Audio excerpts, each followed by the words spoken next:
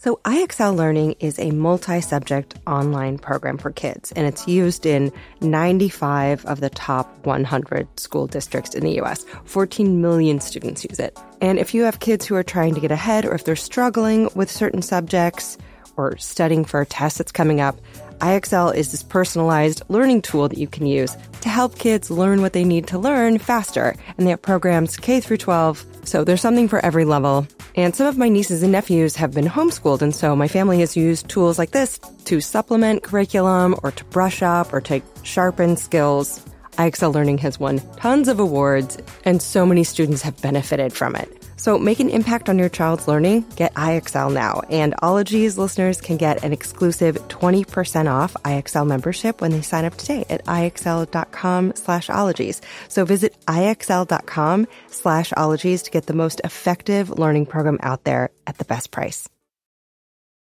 Stock have too high a price? Buy a slice. Trade fractional shares of your favorite U.S. stocks and ETFs in any dollar amount you choose with zero commissions online. Get started at Fidelity.com/stocks by the slice. Fractional share quantities can be entered to 3 decimal places if the value of the order is at least 1 cent. Dollar-based trades can be entered to 2 decimal places. Sell orders are subject to an activity assessment fee from 1 cent to 3 cents per $1,000 of principal. Fidelity Brokerage Services, LLC. Member NYSE, SIPC.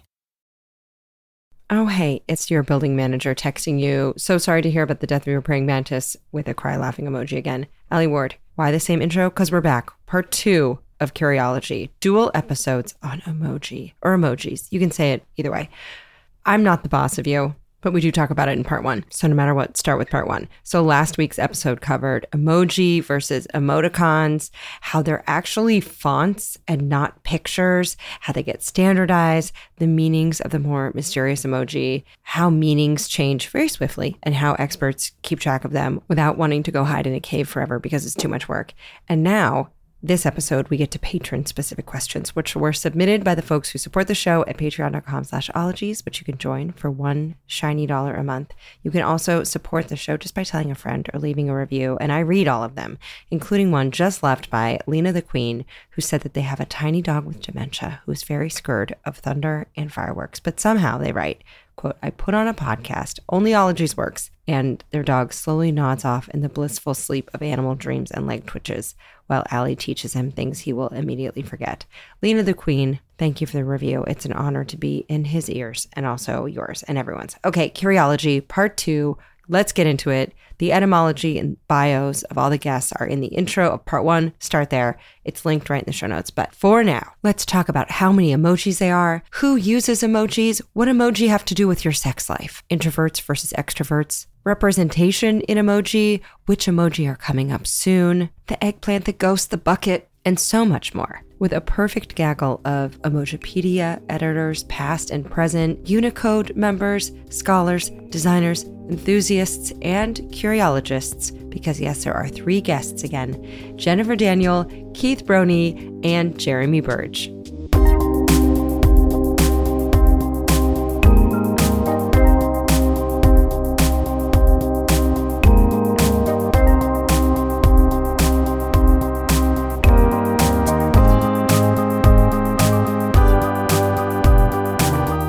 Can I ask you some questions from listeners? Yes. Love a listener question. Okay, good. Adam Silk wants to know, as well as Amanda Smith, Super Sarah, Jen Low Rhodes, first-time question asker Lena Quinn, and Steeping Films, wanted to know, in Adam's words, what was the first emoji?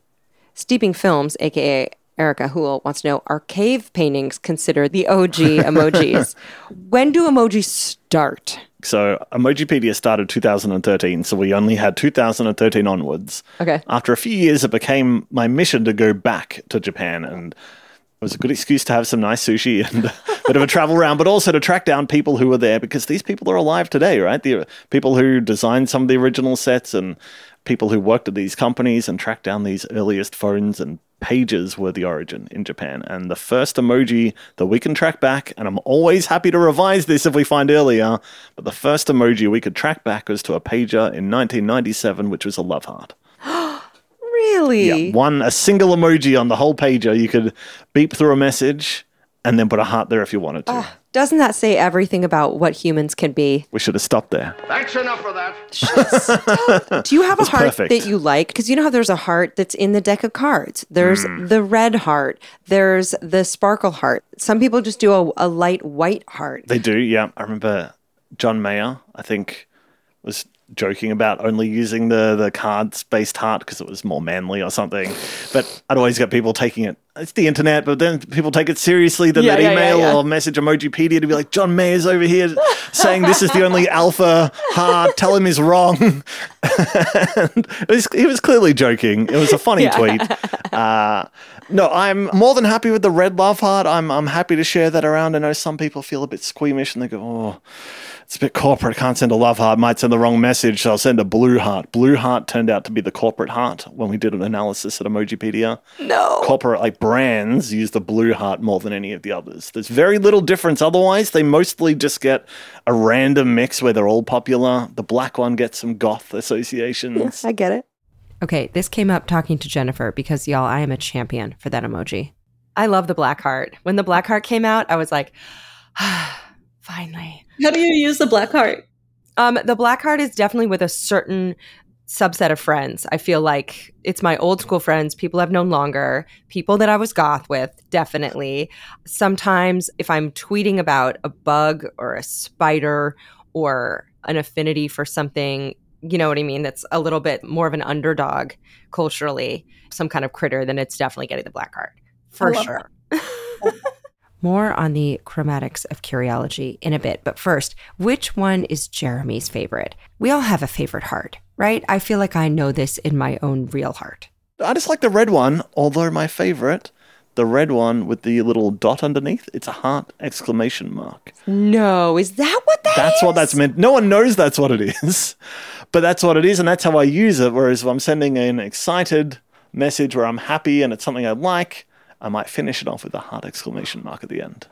I've been using the pink heart with sparkles a lot lately. Me too. I really love using the hearts with other sort of gestural emoji. Like there's this explosion emoji. I think it's called collision. It is really spiky. Yeah. It's like a heart exploding. Oh. Next to each other. Okay, so there are well over 20 different heart emoji options, growing all the time. There's so many ways to say, I like you, or I almost love you, or wait, no, I'm obsessed with you, but in a devoted and safe and not possessive way. Or, thank you for buying our sandwiches.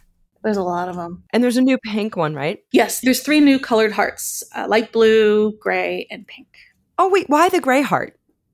So we did a big analysis of cross-linguistic color theory, and I mean this is what makes the emoji work continually interesting. Okay, so if you look at literature in cross-linguistic study, it suggests that there's a maximum of 11 basic color terms. Okay. And as languages kind of develop, the names for these colors become present in the language. So stage 1 would be dark, cool, and light, warm. So things like black and white. And then the next phase is red. And then the third phase is either green or yellow. And the fourth phase is both green and yellow. The next phase is blue, then brown. And then the last one is purple, pink, orange, and gray. Okay, just a color theory wormhole side note for context and also intrigue.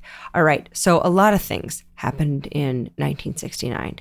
Such as moon landings and Woodstock and your grandparents smoking hash. But another event was the publication of Basic Color Terms, Their Universality and Evolution, which was written by anthropologist Overton Brent Berlin and linguist Paul Kay.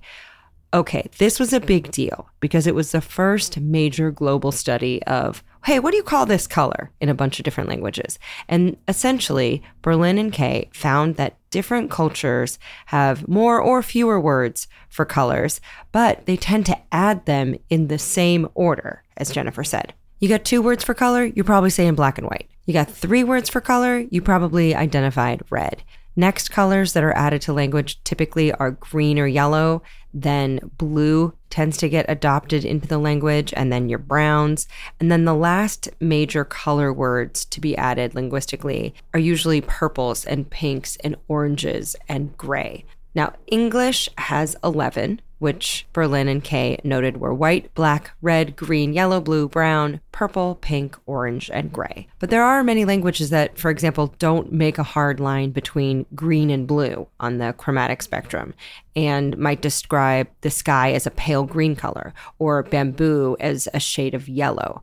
And who's talking about this? Who cares? Well, I love a mess, and there's a big debate because of this paper in terms of the concepts universalism and relativism. Berlin and Key argue that humans are all biologically so similar that, of course, we would add colors in the same order. They are universalists. Others take the relativism side and say that because different cultures may not differentiate between terms the same, color perception is really a cultural phenomenon. And if you want to fall into a rainbow-colored rabbit hole, just find the Wikipedia page titled Linguistic Relativity and the Color Naming Debate, because it is a hot debate. And it, of course, influenced a bunch of emoji experts while they were drafting up new hearts. And so when you're looking at these 11 basic color terms, what we were missing were those last two, pink and gray. And so, when there's like, how many colors exist in the world? How much can the eye perceive? Mm-hmm. You have to kind of have a constraint there. And so these 11 basic color terms are a way of creating a closed set of colors, and gray was amongst them. And is that a way for someone to express affection or maybe approval in a non-horny way? Because I think gray is the least horny heart. I feel like if your boss sends you a get well soon with a gray heart, you're probably not going to take it the wrong way, right? I don't know. I feel like gray heart is like devoid of color and all love. Like, I'd be like, oh, gray heart, like you've been drained of everything, right? Makes me feel nothing. I feel nothing. I mean, you could think of it a couple different ways. It could be a silver kind of thing where you use it in that manner. It is also commonly found in sports team color spaces. Oh. I'm trying to think of a sports team that has silver in like it. A Raiders. A Raiders would definitely be. Exactly. Right? If anyone's out there just emojiing about the Raiders, they're like, yes. Because you're not going to get sports mascots within the standard, right? There's no brands, there's no logos. So the colored hearts can represent an abstraction of your affinity, right? It can also be used like silver fox, like silver heart and fox, or something kind of goth. I'm thinking like black and white films, like the gray heart would work. How do you feel about the update with at least iMessaging, where you can respond via holding down the message, and then you can do an exclamation, you can do a question mark. Do you feel like that stole the thunder of emojis, or do you like it's such a limited menu? I think it's great and helpful, but yeah, you're right. There's not enough. I need a clap at the very minimum. Yes. Someone tells you good news, thumbs up, blah, awful. Heart, nice, but still a bit like you're not excited for me. You're like, that's lovely, dear. Yeah. And the exclamation point sometimes can come off as incredulous. Like, yeah. You won that? Rude. And you're like, no. I'm just saying, like, that's amazing. I've you know literally what I mean? had someone before now go, what do you mean? I've sent the exclamation mark as excited, and have a friend go, oh, what do you mean by that? And I'm like, what are you talking about? Clearly I'm happy for you. What else is this meant to mean? So you're right. That needs more options, clapping. And I don't like that it says ha. I know laughing, crying is cringe, but like, just give the option for all of them. There are some iOS updates coming this year, allowing you to do more with the whole set. That was something announced last week. So later in the year, there'll be more options done a bit differently, but the same sort of idea. Oh, that's so good to know. Okay, because I need that. Some people, Lee, Katie Murray, Ann Ebby, and Scarlett Ponder, all asked about people who use more emojis. Lee wants to know if there's certain personality types that use them more. Katie said that they once read that people who use more emojis are more sexually frustrated. Anne read that means you have a higher IQ. Okay, because you needed to know, there was a 2015 study by the lauded Rutgers University anthropologist Dr. Helen Fisher, and it involved analyzing data from over 5,000 singles in America via Match.com. And the TLDR is that, yes, people who used emojis did the business more than non-emojitarians. 54% of emoji users had sex in the year prior, while only 31% of non-emoji users did. And apparently, the more emojis used, the more sexual happened. Which ones? You're asking for a friend? Oh, the wink, the smile, and the kiss emojis got the most play. And Dr. Fisher told Time magazine at the time that, quote, emoji users don't just have more sex, they go on more dates, and they are 2 times more likely to want to get married. What? And if you're like, well, okay, that was 8 years ago, we should replicate it. Someone did, because people care. And in 2019, there was a follow-up study titled Worth 1,000 Interpersonal Words, Emoji as Effective Signals for Relationship-Oriented Digital Communication. So they analyzed more survey data and found, yes, indeed, past a first date, emoji use with potential partners is associated with maintaining connection and more romantic and sexual interactions. So there you go. But what if you're not single or not looking to mingle in the nude? So there was another study in 2021 titled Tuned In on Sender's Self-Revelation, Emoji and Emotional Intelligence Influence Interpretation of WhatsApp Messages.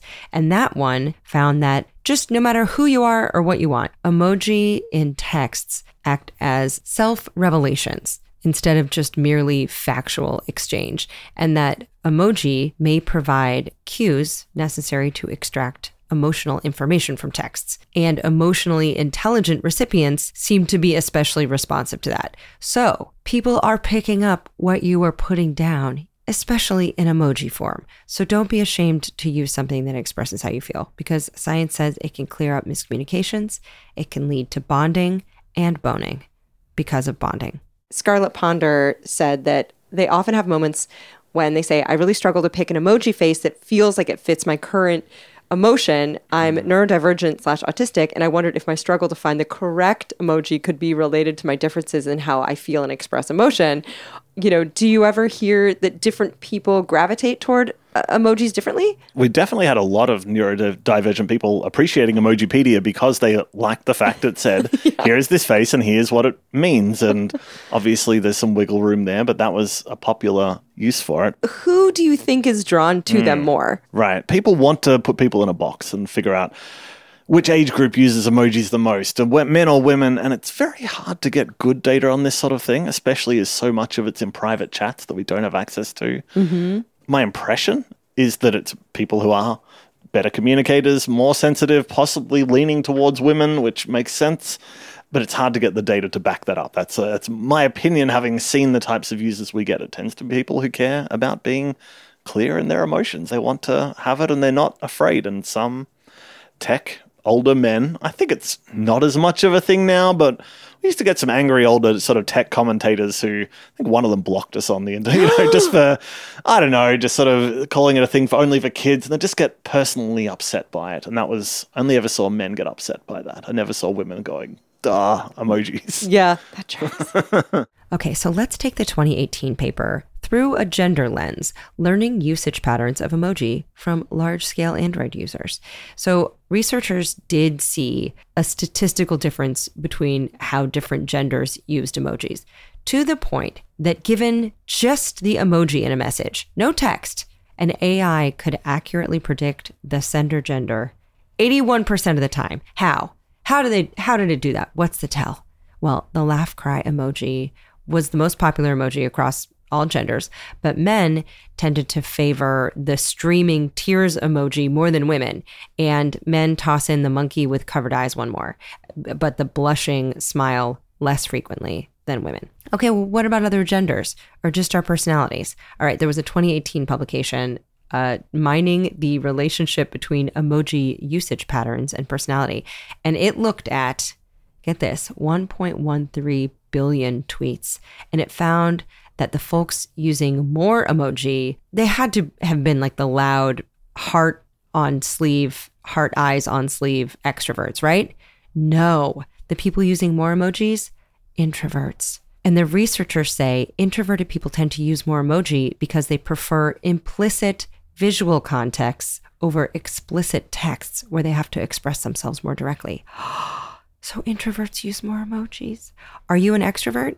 Well, you might use them as well, but go for the more positive leaning emojis. And people who score high on agreeableness in personality tests use emoji to lighten the mood and add humor.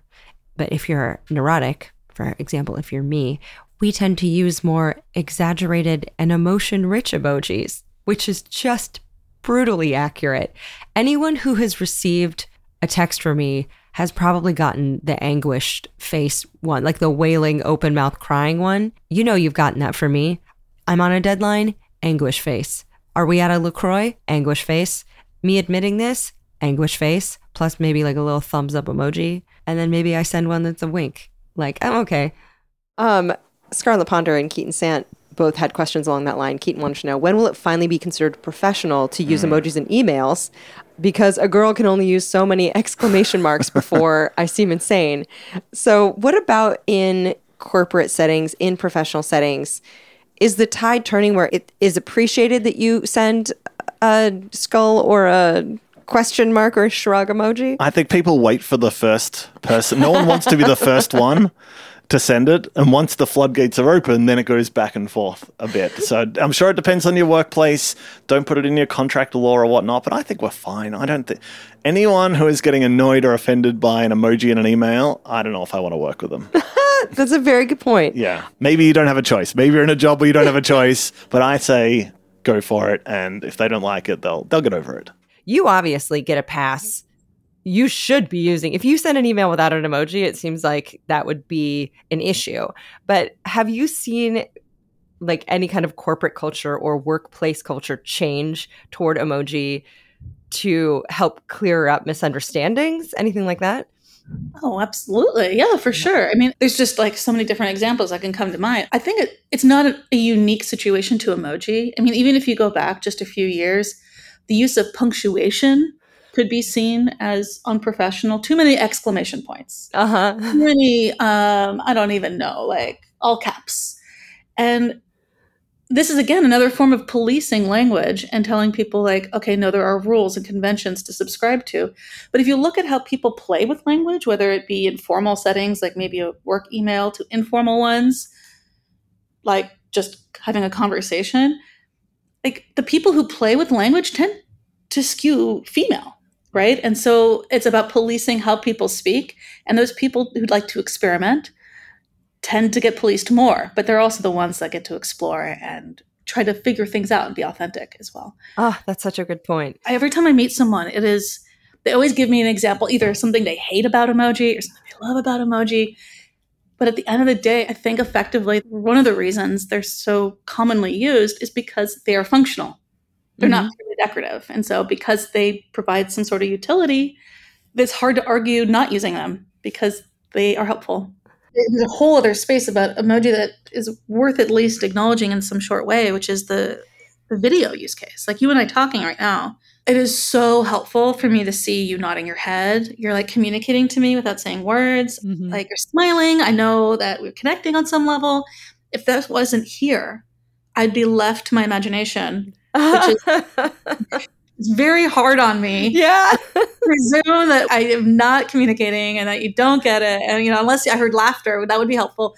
But, emoji in digital spaces are this way of back channeling in the same way as gesture does. So like when someone takes notes when you're talking, you're like, oh, I said something interesting. Yeah.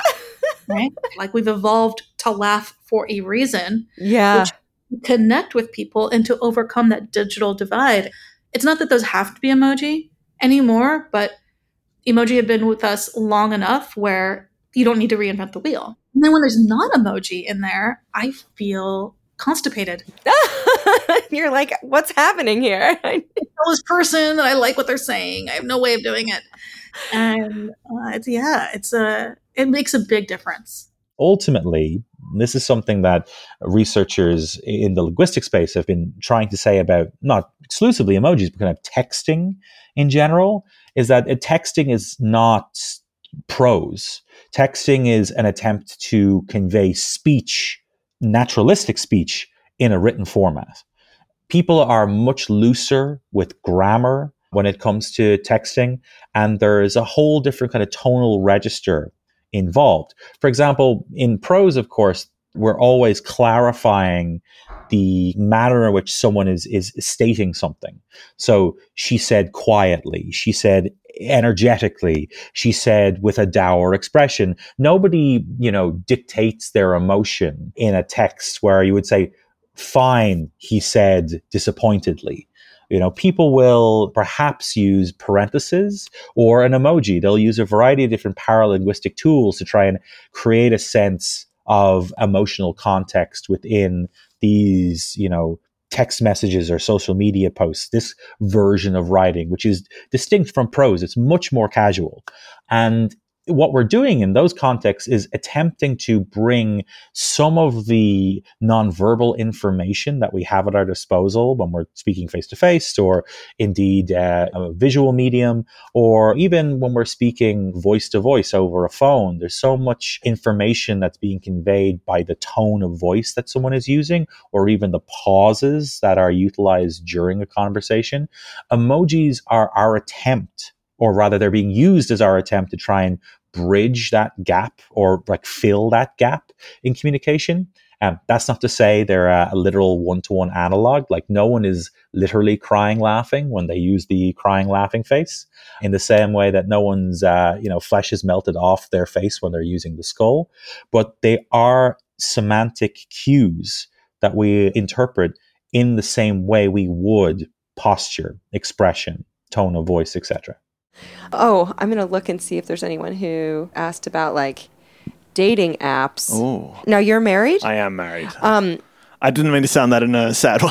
I am married. It's disappointing. I haven't got to use the dating apps. You haven't? How long have you been with your partner? I've been with my partner since before dating apps. We've been together since I was 21 or so, and this is now 17 years? Yeah, I guess so. Yeah. So your relationship predated, oh no, I used too many emojis. Correct. During courtship. Yeah, we were sort of the days of text message and phone call. Like, this is, early days. So I missed the whole scene, although definitely a big contingent of people looking up emojis were more 16-year-olds being like, what does this mean? Yeah. What does it mean when your crush sends you? Because we get like logs through as well of this search field. But when people are typing in things literally like, what does it mean if your crush sends you this? And you're like, well, it doesn't mean necessarily anything. Hopefully it's good. They're messaging you. That's good. Yeah, that's true. Any communication is good. Yeah. Lena Brodsky and Stephanie Trout-Berman wanted to know, how often do the current emojis get updated? And Stephanie says, just Curiologist. Very good. Is it random, or do they do like quarterly or yearly? Because sometimes the only thing that gets me to update my software on my phone is when I'm getting the question mark in a box emoji. Yeah. I'm like, I don't know what the fuck you're saying right now. Yep. So I have to turn my phone off and update it. It wasn't even built deliberately like that, but it was a huge driver. You're right. The social push, when you get that first message where you don't know what the emotion is. Yes. And it's so ambiguous that, especially if you get a message that could go either way depending the emoji. So yes. The committee approves one list every year, and then roughly once a year, each major tech company will add the new ones, and they might tweak the appearance of some existing ones. Do you know what is coming up next? Do you hear murmurings of like they're working on this emoji? You know what? They're pretty, if you care, you can look it up. The ones that I have been involved in seeing come out, they are out now. The light pink heart and the light blue heart, those were released in the most recent update. Those are probably the last batch that I was sort of in the committee when they were being discussed, and big fan of the pink heart coming out. The next year's list, I think it's in draft already, and I think I glanced at it once, but I've been too retired to pay attention. But if you look it up, it's called Emoji 15.1. You can Google it. You'll find a page on Unicode or Emojipedia, and it will say the draft list being considered. Hell yes, I looked this up. And 15.1, the list, it has the upcoming icons. And included are some cool accessibility ones, like a manual wheelchair. There's a motorized wheelchair. There's people walking with white canes. There's also folks kneeling and nodding and shaking heads. There's that phoenix bird that's going to drop. They got a lime. There's a broken chain link coming, and also a mushroom, but a brown one, not the Amanita red speckled mushroom kind. So these are due to come out September 2023. And if you're listening after that, just know I'm a person speaking to you from the past, when the only emoji that we had for mushroom was a hallucinogenic and toxic kind. But finally, we're living in a world with brown mushroom emoji, which can still be extremely hallucinogenic and incredibly toxic. But mycologists, I know you're happier. Who isn't happy? Probably Betsy, a patron who asked, "Where are the curly ginger girls?" Betsy, it's just not our time. A bunch of people wanted to know, when are redheads gonna get their due? So that's so funny. Okay, so, oh, Ellie. I'm not a natural redhead. I'm absolutely an imposter. This is not genetic at all. No, this is the answer that really falls short. There is a redheaded emoji, I didn't know that. but it doesn't apply to all the gestures. Oh. So if you look in the people section, you got a baldy, you got someone with curly hair, you got a redhead. I think you even got like a silver fox in there as well. They are more portraits. Got it. You can't make a redheaded doctor. Mm-hmm. You can't make a redheaded facepalm.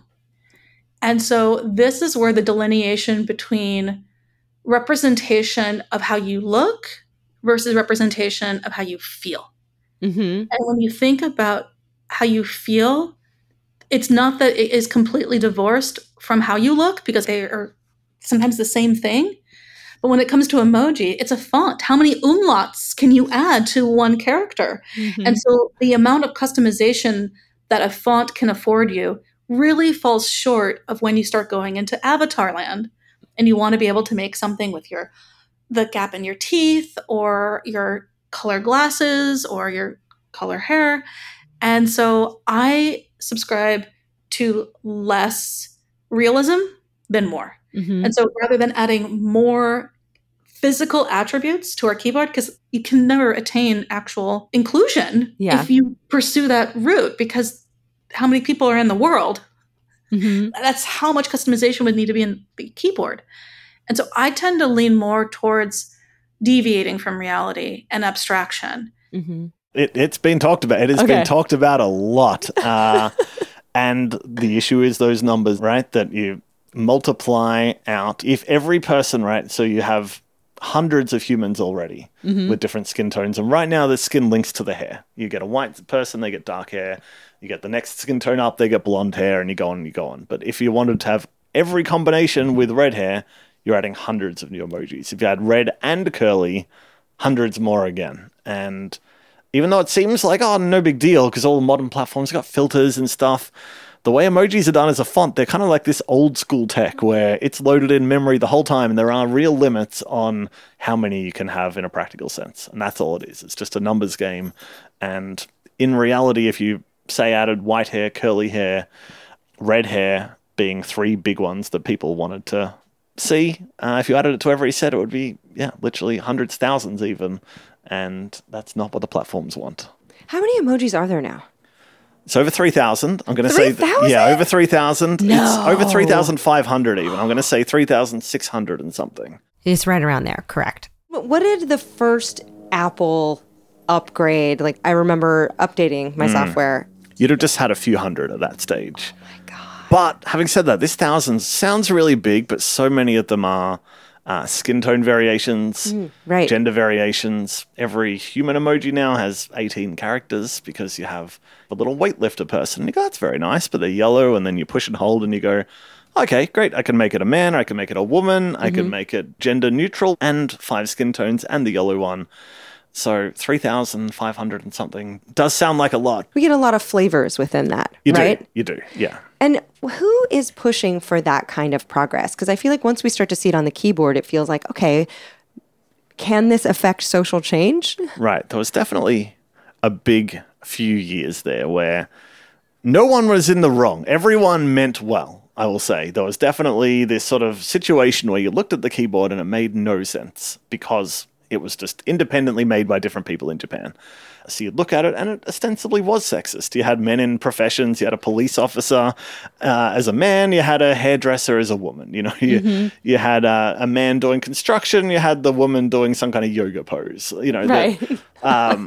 So like it's obvious. You transport that out of Japan. You make it worldwide. You look at the keyboard and you go, "What is going on here?" Yeah. So then, rightly so, people complained, and they complained to Apple in particular, even though they're not They're one of the people on the committee, people from Apple, but also people from Google, Microsoft, me. I was on the committee for a while.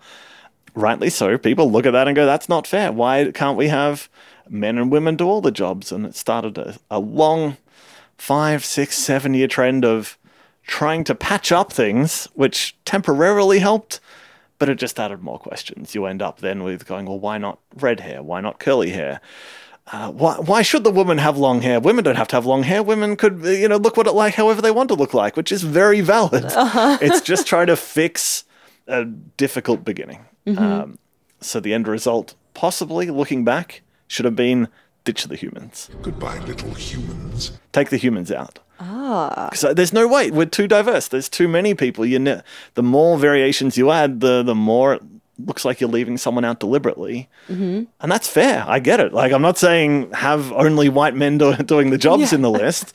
I'm just saying that no matter how many variations you make, someone is going to get left out. And maybe in those early meetings, maybe it would have been a good idea to go, you know what, there's only about 8 humans at the moment. Why don't we just sort of bury them? No more humans. But, that's hindsight flags for another issue as well. Geopolitical issues that you don't think of it. You look at the emoji keyboard and you go, oh, cute. Where's my flag? But you don't think of the difficult discussions around separatist regimes. And if 2 different rebelling forces say this is the flag, it's just an emoji, but it's complicated. It gets complicated. So when I'm part of the subcommittee thinking about what our priorities are, I look a lot at where things could be fixed, which is kind of looking backwards, as a way for us to really, really advance and move forwards.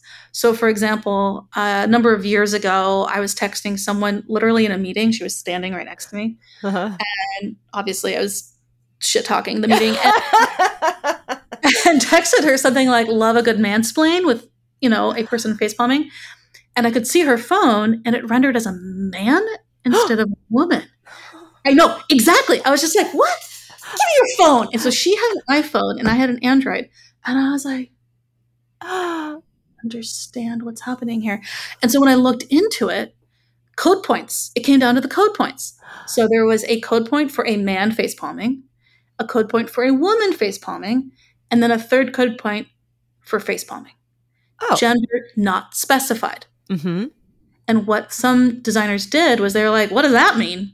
I don't know. Just make it a man. No. And then for others, I don't know. Let's just make it a woman. So this existed for a long time. Oh my God. One of the things I did was like, okay, did a big audit. I said, okay, where are the differences? I'm sending you a merman and you're seeing a merperson, or I'm sending you a merperson and you're seeing a merman. And then wrote a number of proposals, lots of documentation around the problems that was creating and how to fix it. And that's how we got our set of gender inclusive emoji. Was the points already existed. So Paul Hunt was the original proposer of those code points.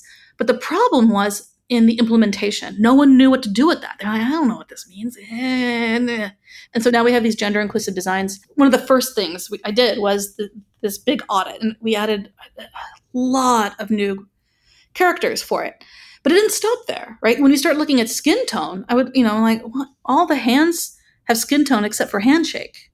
What's the deal with that, right? So now our handshake has not just a universal tone applied to it, but you can change the left hand and the right hand. We also have a number of different couples with different skin tones now, etc. But the one that was glaring was the family emoji. Yes, and I love when those came up. It was so heartening to see all these different types of families, at least. I do feel like when emojis sort of go into territory that is more inclusive, I feel like it normalizes and makes a society more inclusive. And I think that that's so validating and wonderful to see. Well, this is the trap that you fall into, is that you say, okay, the atomic family doesn't exist anymore. There are many different ways to have a family. So we're going to add a bunch of those different ways. But the world has changed a lot since those were added just, less than 10 years ago, maybe just slightly, like around 10 years ago. And now, like, even then, those were not the most inclusive. I mean, They're just really obvious. When you talk about a family, what is a family? It doesn't even have to include children. It can just be two people. It could be your grandparents. It could be two people and a dog. It could be one person and three cats. Cats, and more cats. Your family should not be prescribed by your keyboard. And while it is an important symbol, and to your point, it's validating to see, I just think that the diversity of those families didn't result in inclusion of many others. And so when I was looking at the family emoji, first I looked at how they were being used, which is to say no one uses them. Oh. You look at the people category as a whole, at the very bottom is families and wrestlers. Wrestlers also amongst the least frequently used emoji. So, there's a number of different things, you have to then ask, why don't you use these? Or why do you use them? Are people not using them because there's no skin tone affordance? Is it because they're overly specific? Like maybe your family has redheads? What is it? Like, is it because it's such a literal representation of family? If it can't capture your family literally, it falls short. And so one answer to this would be, okay, let's just add all the skin tones to these characters, which would result in over 7,000 new emoji. Yeah, because it's so specific. Yes, and our keyboard's already bloated with slightly over 3,000 right now. And to add that many for an emoji that isn't used very frequently is out of sync with just the whole mission. It's so personal, right? It's hard. So like one angle is to add all of the code points, which I proposed. It was like a 10-page paper. And it was like, here, this is what they would look like. And it was kind of meant to like be like, hey guys, this is what we're looking at. Yeah.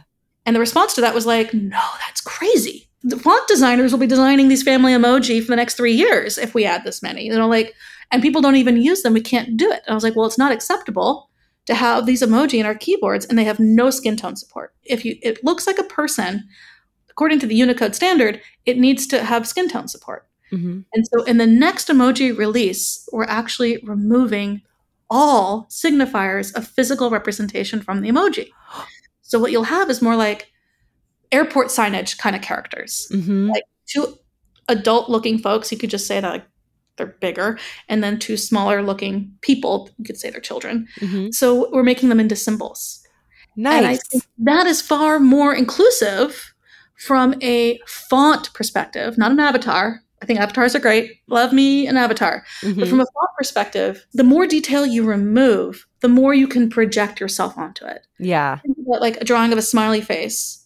I can relate to that versus a picture of a very specific man smiling. Yeah. So leaning more into this space, I really do think has more benefit to more people than the opposite angle, which really upsets every redhead. Okay, so I'm a fake redhead. So I feel like as a known imposter, I don't really get a vote on this. But if they did add it, I'd give it a little thumbs up, a little heart. Or maybe I'd do a wow reaction, which, side note, if you've been on Facebook and hit different reactions, those are called React Gs. Facebook added those React Gs in early 2016 after Slack did it a year earlier. And now all kinds of sites from Twitter to LinkedIn offer a menu of React Gs for the times when typing out, hey, that pisses me off, or shitballs, man, that sucks. I'm sorry. Just takes too much of our time.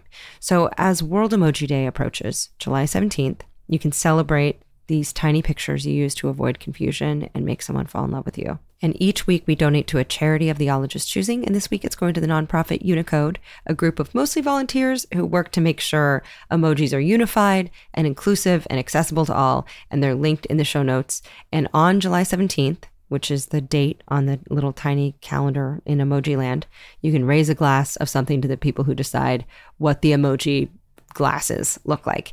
And that donation was made possible by sponsors of Ologies.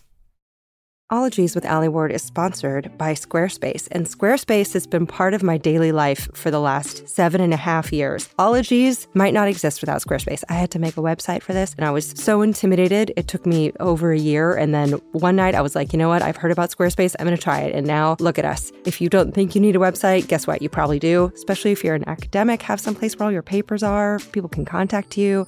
Anyway, they have so many tools for entrepreneurs. They have Fluid Engine, which is this kind of next generation website design system. It's from Squarespace. It's drag and drop technology. You can use it on desktop or mobile. They also have an asset library, so you can manage all of your files from this central hub, and then you can use them across the whole platform. They have professional website templates. They have designs for every category, every use case, no matter what you need a website for. Get a website, start your business. Look, it worked for me. Ding. So head to squarespace.com for a free trial. And then when you're ready to launch, go to squarespace.com/ologies to save 10% off your first purchase of a website or domain. You could do it. You could do it.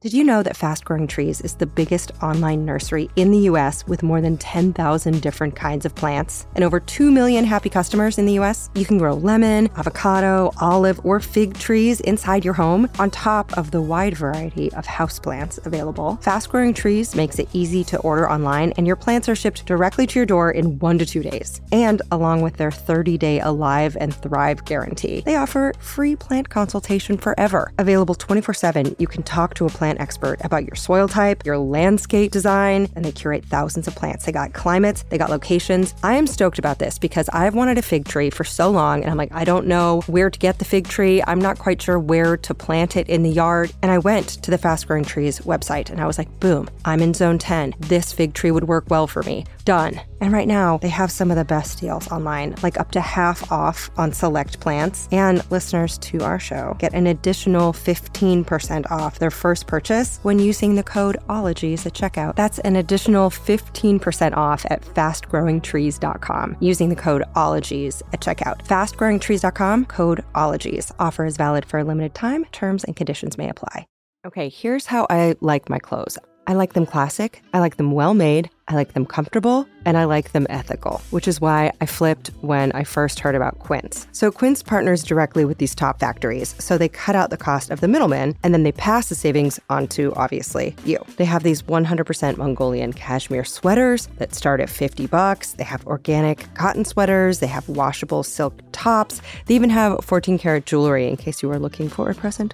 Maybe for yourself. So Quince items are priced like 50 to 80% less than similar brands, but Quince only works with factories that use safe, ethical, and responsible manufacturing practices. And I like that their styles are well-made, well-cut, but also classic. I did not own a cashmere sweater before Quince. That was the kind of thing that I would splurge for other people, but not myself. But I was like, you know what, Quince? I think I shall. So indulge in affordable luxury. Go to quince.com/ologies for free shipping on your order and 365-day returns. That's QUINCE.com/ologies to get free shipping and 365-day returns. Quince.com/ologies. You look amazing. How you doing on that D, that vitamin D? Could be better. I feel ya. Some of us are coming out of a winter. I don't know how much outside time you get. I don't know how your vitamin D is dietarily, but I know a lot of people, including myself, especially women over 18, 97% of us not getting enough vitamin D from our diet. Ritual's like, how about I help you? They're a clinically backed multivitamin. So skeptics, here's a multivitamin that's like, yeah, we use science to formulate this. I think you're going to like it. Ritual multivitamins are vegan. They're gluten and major allergen free. I also like that Ritual is a female founded B Corp. So they're doing good for the health of people and the planet. Ritual multivitamins are also gentle on an empty stomach. I like that when I open mine, they have kind of a minty essence. I've got Ritual vitamins in my belly right now, to be honest. I take them every day. They have kind of a lava lamp look with oil and beads inside. I also have their melatonin caps at night when I need to go, bye-bye, Z's. So no more shady business. Ritual's Essential for Women 18 Plus is a multivitamin you can actually trust. And get 20% off your first month for a limited time at ritual.com/ologies. So start Ritual or add Essential for Women 18 Plus to your subscription today. So that's ritual.com/ologies for 20% off. Okay, back to your questions, including, as promised, gossip that we can pry out of these experts. I don't think the committees feel like responsibility for human communication overall, but I mean, it comes up like a cockroach emoji was proposed and it got approved. But I was sort of a bit concerned that sometimes people refer to some people as cockroaches in a poor way, that you can't police how people use something, but you still have to weigh it up. Is this more useful to add it than not? Mm-hmm. There would definitely be ones that come along where you kind of think, this is definitely intended in a good way, but can it be used in a bad way? Yeah, can it be weaponized? Right. I mean, there's, for instance, I guess one I recall I don't remember anyone on a committee mentioning this, but publicly people would say when we were considering proposals for a man wearing a wedding dress, as an example, which has been approved. There are now, there's a man in a wedding dress, a woman in a wedding dress, and a ambiguous person in a wedding dress. Love but it. some people would tell me like, oh, I'm worried that people will make fun of the transgender community, or people might, it's a valid concern. I haven't actually seen it be used like that, thankfully, but it could have been, and you have to weigh it up. I wouldn't. It's so funny because it's so in the eye of the beholder. I'm like, sweet, that's amazing. I, for one, think that's wonderful. But of course, I didn't think about its misuse. Also, think about the skin tone in your emoji. Do you customize it to the color of your skin, or do you just leave it as the stock color? And why is that the stock color? Curly Fry wanted to know who decided to make the universal character yellow, like kind of Simpsons yellow. When that was decided, what the universal kind of tone would be. What were the discussions like? Oh, that predates me. I think you can reasonably assume that the yellow is referencing the classic yellow smiley face of the 60s. It's also not yellow, it's supposed to be gold. But again, you could look at the Japanese phone carriers. Those emoji actually weren't gold at all. They were like magenta. Oh. Because it was those old Nokia phones. Yeah. They were beautiful. But it was a tone that felt not realistic, abstracted. And I mean, if I was in the room, I'd be looking at legibility. Like, yellow is not terribly legible color. I do think, though, that it was probably grounded in some convention that existed before it. I always figured they just kind of poached that from The Simpsons. People do feel that the yellow is a synonym for whiteness, as opposed to being truly neutral. And that is perhaps largely informed by how in The Simpsons, one of the longest running television programs of all time, yellow means white because there is a representation of different race within The Simpsons. And all those people aren't yellow. They have darker skin tones or lighter skin tones. So that is a huge element of it as well. Can you imagine getting to get a PhD in the granularity of these issues? Dr. Alexander Robertson of the University of Edinburgh's School of Informatics can. So this doc's PhD dissertation from 2022 is titled Expression and Perception of Identity Through Skin-Toned Emoji.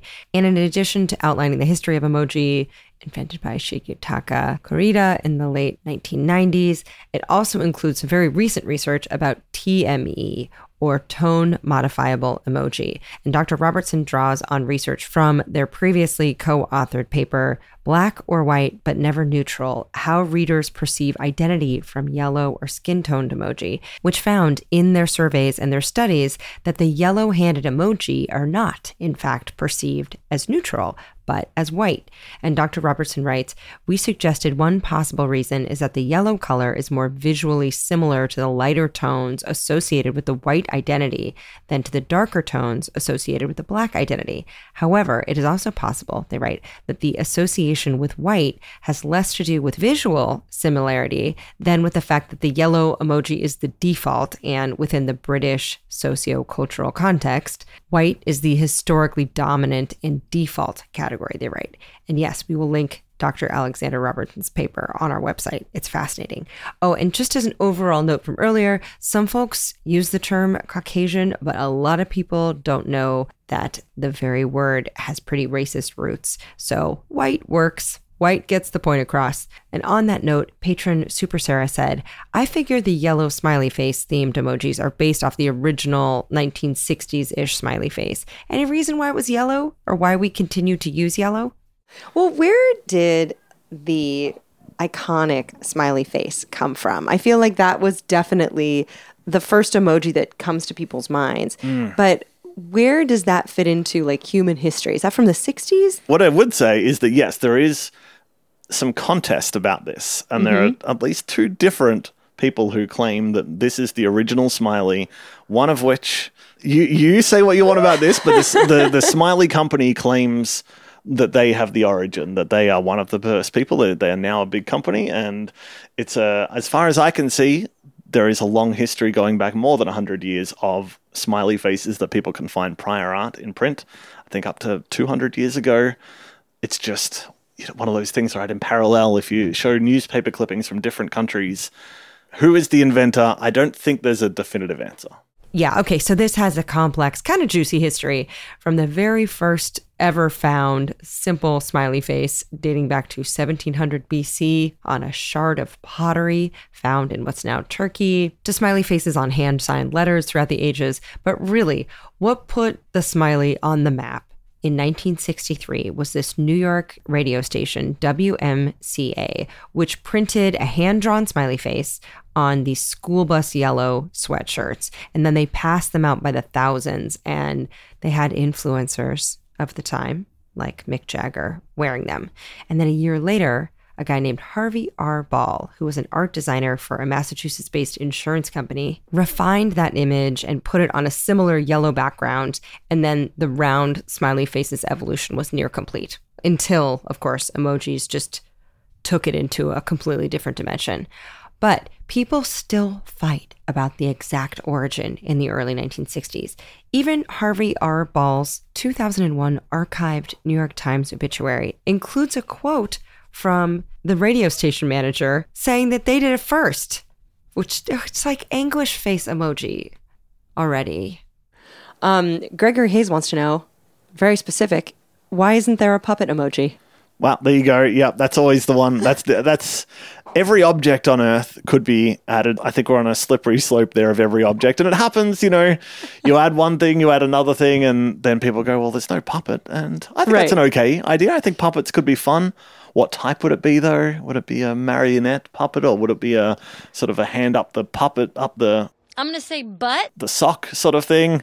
I think a sock one would be fun. A sock one would be puppet good. Would be cute and fun. I think you're right. Yeah. And Violet Sarah had a great question, should be on the board. Why are some obvious emojis missing, like a squirrel or a shovel, but other emojis have duplicates, like a paperclip and two paperclips? Yeah. All the worst decisions were mostly inherited. Love that.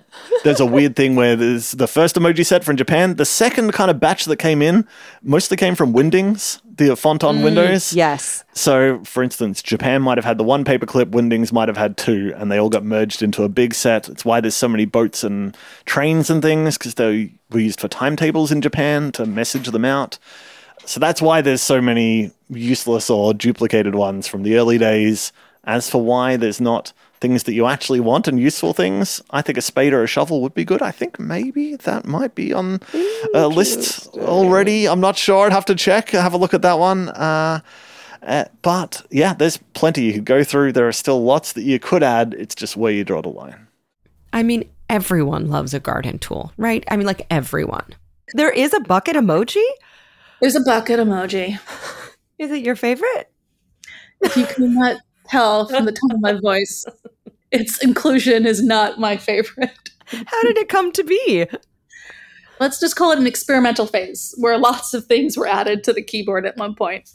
Well, one listener asked why there wasn't a shovel emoji, and it is frustrating that there's a bucket emoji, but not a shovel. Shovel, but okay, I will defend shovel over bucket because it's an action. It's a verb. And there could be more verbs in the vernacular of the emoji space. And there's no real, really old school GeoCities GIFs of construction, like the site is under construction. Yes, yes. There's some really good, both modern, contemporary associations with a shovel, as well as just the concept of digging. I mean, we have a hole. There is a hole emoji. Yes, I enjoy that one a lot. A whole lot. Super Sarah, Craig Collins, what's the deal with the creepy floating guy? The jumping ska man, levitating suit? What's up with that? Wingdings. He came from Wingdings. Wingdings, okay. A ghost from Wingdings. Yep. This person, by the way, does not respond to jumping ska man, but rather man in business suit levitating emoji, and was based off of this glyph from a dingbat font that was based off the logo for Two Tones Records, who based it off of a Jamaican reggae artist, Peter Tosh, whose birth name was Winston Hubert McIntosh, and apparently he was named after Winston Churchill. So he was like, yeah, no, you can just call me Peter. But back to Wingdings dingbat glyphs. Okay, what in the mouthful am I saying? So Wingdings is a font full of dingbats, and dingbats are ornamental glyphs. Been around forever, even in the printing press. And glyphs are characters or pictograms. Now, the guy who designed the Wingdings glyph for jump that has now become the man in business suit levitating emoji is one Vincent Canare. And he is also the daddy of the font Comic Sans. And apparently, Vincent does not give a poop emoji that you hate Comic Sans, because Comic Sans has been on all kinds of book covers, laminated menus, and even the Pope's photo album. And Vincent calls Comic Sans the greatest joke he's ever told. He also created, side note, the font Trebuchet, which I love, and I only recently found out was named after a medieval catapult. But yes, who isn't a little horny for these tiny little pictures of history? Oh, speaking of, so many people, Lauren Scala Borealis, hi Scala, RJ Doige, Kitty Cat 81, Allison Brooks, first time question asker, wanted to know, in Allison's words, who coined the eggplant emoji for not eggplant? Penis means penis. And is coining an emoji a thing like it is for a phrase? When did the eggplant start meaning a dick? Yeah, that's a great question, and I don't know the answer to that. That happened very early on. I think that was happening pre-Emojipedia, which made it very hard to trace back. It wasn't happening in Japan as far as I could see. It was an outside Japan thing, but it was very early days. Like, people just saw that and went, that is phallic. We are going to use it this way. It's straight up. It's utilitarian. Yes. Okay, and when this aubergine emoji made its grand debut on Japanese keyboards in 2007, it was an instant classic. It then wiggled its way into global keyboards a few years later, but it's just very hard to trace the first use of it as a dong, or the peach as a butt. Although Emojipedia has noted that the eggplant emoji is popularly paired with the peach emoji, which is often used to represent buttocks or female genitalia, which on one hand, I'm like, a vulva is not butt cheeks. With all these emojis, can't we differentiate the two? But on the other hand, I think it's kind of a nice, sweet, universal symbol for bottoming, which you can explain all of this to your aunt on Facebook. But she's probably not shocked. She probably smoked hash watching the moon landing. Nothing matters. Also, this research did lead me to a 2019 linguistics paper called Emoji as Digital Gestures that learned me that the OK sign emoji does not immediately connote positivity. And in Greece, Turkey, and southern Italy, it means asshole. So I'm like, ooh, that could be a butthole emoji. But no, it's been co-opted by fascists, and I hate that. So there goes our universal butthole emoji. Harumph. Oh, on that topic, Michael Swords, Slayer, and Jen wanted to know about unintended meanings. And Slayer asked, what do they do when certain emojis, cough, purple vegetables, cough, develop meanings behind their intended? Michael Swords wrote that the gay community has started to use the eggplant and peach to identify their sexual roles. Drug communities have used ice cream to suggest that they're looking for meth. Did you know that? I didn't know that about ice cream. The ice cream one before. I didn't know that. But when it comes to Unicode talking about the eggplant, how often does the eggplant and the peach come up for butts and dicks? Like, how often is that talked about? Because we all know that that's what the like. I bought my husband a pair of Crocs, and I got him Croc charms that are like were peach and eggplant, of course. But how acknowledged is that behind the scenes? Well, I mean, this is a thing about people taking an image and giving it meaning. Mm-hmm. Peaches haven't always meant butts, right? Right. You're right. Because it was drawn in such a specific way that you were just like, that's a butt. Also, it is from a place of need, right? You want, people are sexting, people are saying nasty, they're saying the things that they're saying, and there's no but emoji. I mean, you could do the ASCII but, paren, underscore, asterisk, underscore, paren, which is verbose for texting. Who wants to find all the symbols? So you take something and you give it new meaning. And that is language. I mean, that is just minds interacting with each other. And I think that's amazing. Same for eggplant. They're like, oh, I need something really long. Yeah. Not the cucumber, depending on the context. Oh, exactly. You can't use the cucumber now. Like, certainly trying to mitigate risk is something that any designer who's working in tech holds themselves accountable to. But I don't think like sex and drugs is a reason. Like, we're not going to abolish the letters WED because of weed. Yeah, right? yeah. No, like, you can't suppress people in that way. And so from a Unicode perspective, we are looking at multiple uses. We are anticipating use in sequences. We're looking at how it's used conventionally throughout history. But just because it wasn't used 1,000 years ago that way doesn't mean it won't be used in the future. Mm-hmm. I don't know. I think I love that, honestly, you know? Yeah. Earl of Gramilcan, who came up with the emojis of cat faces having emotional reactions to things, and how do I thank them for creating the most valuable emojis? Why do cats get expressions but dogs not don't? dogs. Yeah. Not dogs. Yep. Or Japan, raccoons or possums. Yep. The original Japanese creators, just like the cat ones, they had faces, and no one wanted to open the door to have every face as every raccoon or dog. That makes sense? Yep. Jenny Lithval, what's the black box about? Black box was just there as an early character, as a symbol, a placeholder, and then now there's colored boxes as well, so you can make your own, like ASCII art, but with colors. Well, what about the ones that look like a mochi ball or a rice ball, then they have a black box in them? Have you seen these?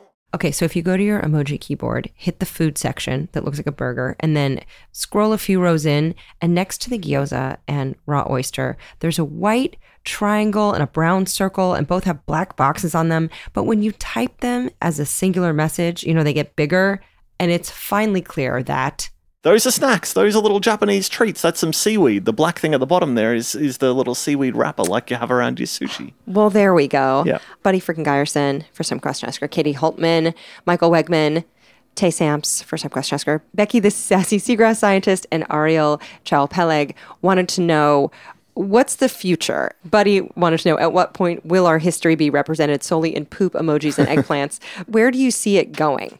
Emojis as we have them today, I think that they're stabilizing in a good way. I think we're kind of done. I feel like we're kind of tie a bow around it, add a few more useful ones, go, that's the set. Cat faces only, no dog faces, smiley poo.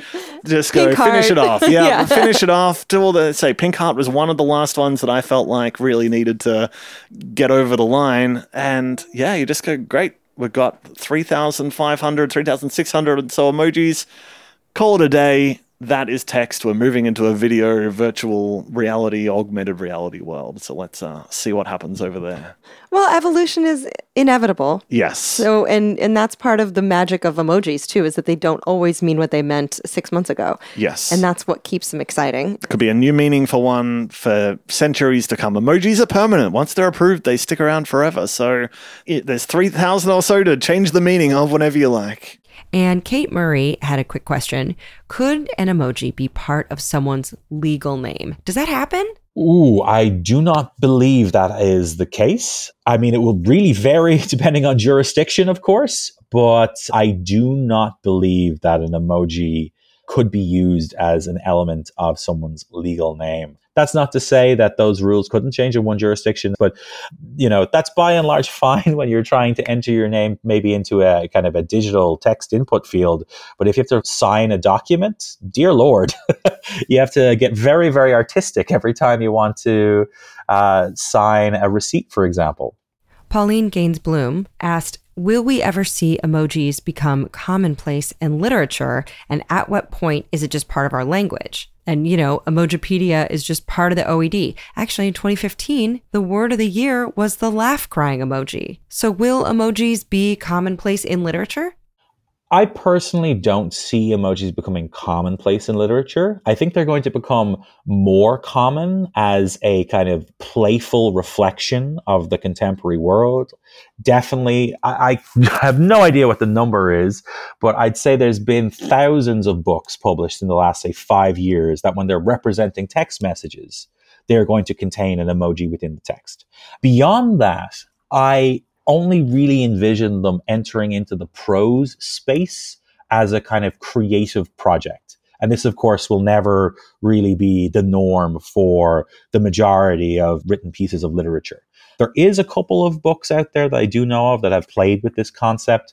One of the go-tos is the quote-unquote emoji translation of Moby Dick called Emoji Dick, which again was a creative project. It was an exercise in crowdsourcing quote-unquote translations to represent a variety of different and, let's say, somewhat complex sentences in the English language. So I don't see them entering this literature space in a kind of a serious, commonplace manner. How should people celebrate World Emoji Day on the 17th? Yeah, find an emoji, make a new sex meaning for an existing emoji. I think we haven't had a new sex emoji for a long time now. I think find an obscure one and find a way to make it somehow a bit dirtier than it's meant to be and make that a thing. I think that should be your job this year. And you start it in the private chat. Don't launch it in Slack. Oh no, soft launch in the private chat. Yeah. Start there. Possibly it should never make its way to the workplace, or you've had a success when you use it at work and people go, I don't think you should be using that one. Yeah. I've heard it's got another meaning. That's such a good point. It's a very, very exciting World Emoji Day. So we've been hosting World Emoji Day for 10 years now. This will be its 10th annual celebration on, of course, July 17th, the date that is shown on the majority of the calendar emoji designs.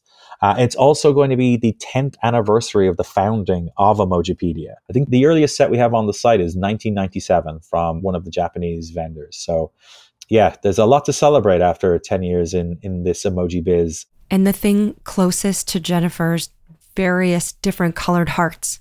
I love Emoji Kitchen. I love it so very much. So one of the things that sucks about working with conventional Unicode emoji is that you can't experiment.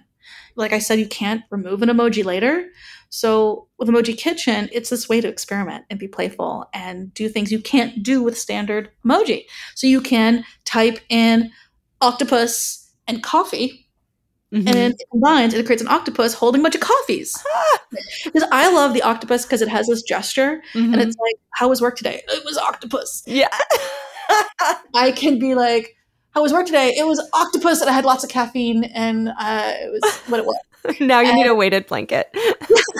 Now I need a different type of drink. And like there's lots of different ways you can combine it, which it's all grounded in what I've learned from Unicode around how you can combine two emoji next to each other, like cartwheeling person next to a hole for a nervous breakdown, right? Or like poop and tornado, like a shitstorm. And so for Emoji Kitchen, there's like a number of different ways you can combine things. So you can combine the colored hearts with an emoji and it changes its color. So if you wanted like a goth heart eyes, so black heart eyes instead of red ones, you could do black heart eyes and it creates like goth heart eyes. Or if you want your pineapple to be like a really nerdy pineapple, you're going to go face with glasses plus pineapple, and it puts glasses on the pineapple. Oh, it's like portmanteau G's. Well, it also is kind of what I'm trying to do with it is say, like, you don't have to just add how we look. This is a feeling. Like, I don't know what I want to have for dinner. Burger shrug. That's the feeling. I don't want to have to be forced to pick how I look when really what I want to convey is how I feel. And I can't change Unicode on that level, right? I can't say, okay, we're going to start over from scratch, right? But what I can do with Emoji Kitchen is be somewhat provocative about how we convey and project ourselves and want to be perceived. And so you can use it on Android devices primarily, and it just combines when you put two emoji next to each other. Is there anything for if you're an Apple or a different type of phone user? Is there like a website that you can go and grab that emoji at all? Only illegal ones. Okay, good to know. I think that seems like an amazing part of your job, but what is your favorite thing about the job, about being a curiologist? Oh, I really love talking to people about how they use emoji. It really is the best part because it doesn't matter how old you are, where you are, everyone has used them. Everyone has an opinion on them, even if it's self-deprecating. Oh, I'm so boring. I just use the same old emoji. Mm-hmm. Like, anyway, there's so many stories that flashed in my head. But everyone has stories. Like, even after our conversation, I'm going to be thinking about your black heart anecdote. It's such a fascinating space to be working in. I genuinely consider it my greatest professional pleasure to have kind of meandered away from psychology and ended up in this incredibly versatile field that straddles so many academic disciplines, but also it's a great personal pleasure to be researching how they're evolving over time. Provided that we are continuing to communicate in text-based formats, emojis are here to stay. It's gone beyond the keyboard, and they're now some of the most recognizable symbols in human history. I mean, they alleviate the need to exclamation mark. They do make it easier to communicate. It's fun. You can be playful. You can quickly send your heart, send your thumbs up. It's so much easier to get what you want across. And yeah, I think it's interesting and fascinating. I've always liked the whole shared experience thing. And I love the fact it's just such a weird set of characters with all these questions, and that it doesn't really make sense when you look at it as a whole. But I just like the fact that as the human race, we came together, we invented this in Japan, we standardized it, we made committees and boardrooms because that's what we do. We put it on billions of devices, and now we're just kind of stuck with it. And I think that's fun. I love it. Thank you so much for doing this. If I could react with a clapping applause emoji reaction to this exchange, I definitely would. I'd send you a party blowing face. I do love a party horn. Yeah, that is fun. So ask several very smart people colorful questions, because there's a whole little tiny world of little details and big meanings to discover. And isn't that just life? So thanks for coming along on this curiological journey. It's really such a big deal for me to cover it on this podcast because it's the reason this podcast exists.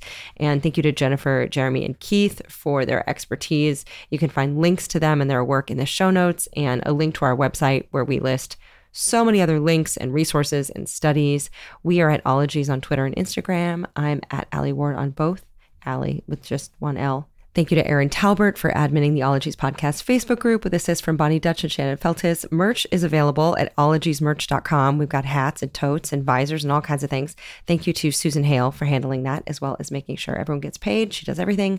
Noelle Dilworth does our scheduling and some social and is the best. Emily White of The Wordery makes professional transcripts, and you can find those linked in the show notes. Smologies are also available. They're shorter, kid-friendly versions of classic episodes. Those are linked at allieward.com/smologies. And thank you to Jarrett Sleeper and Zeke Rodriguez-Thomas of MindJam Media for editing those, alongside the wonderful Mercedes Maitland.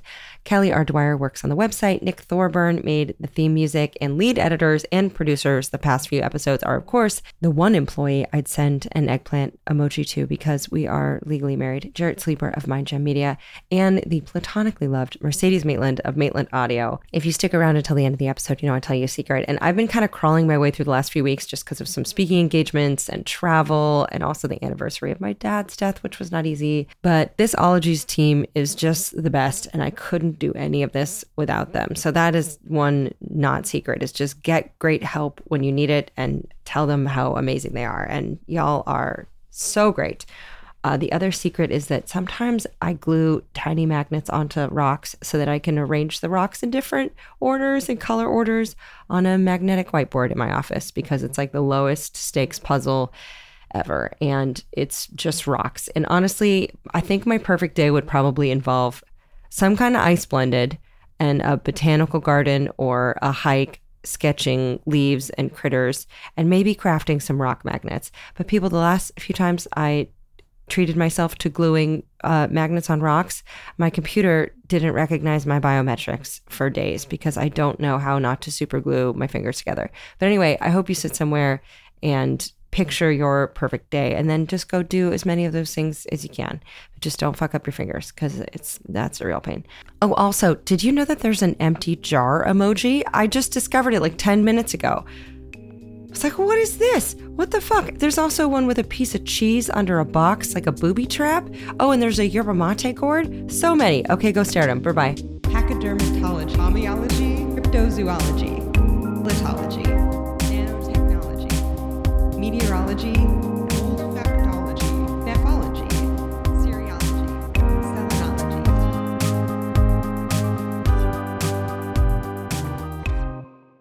Instead of giving someone a real smile, we send an emoji.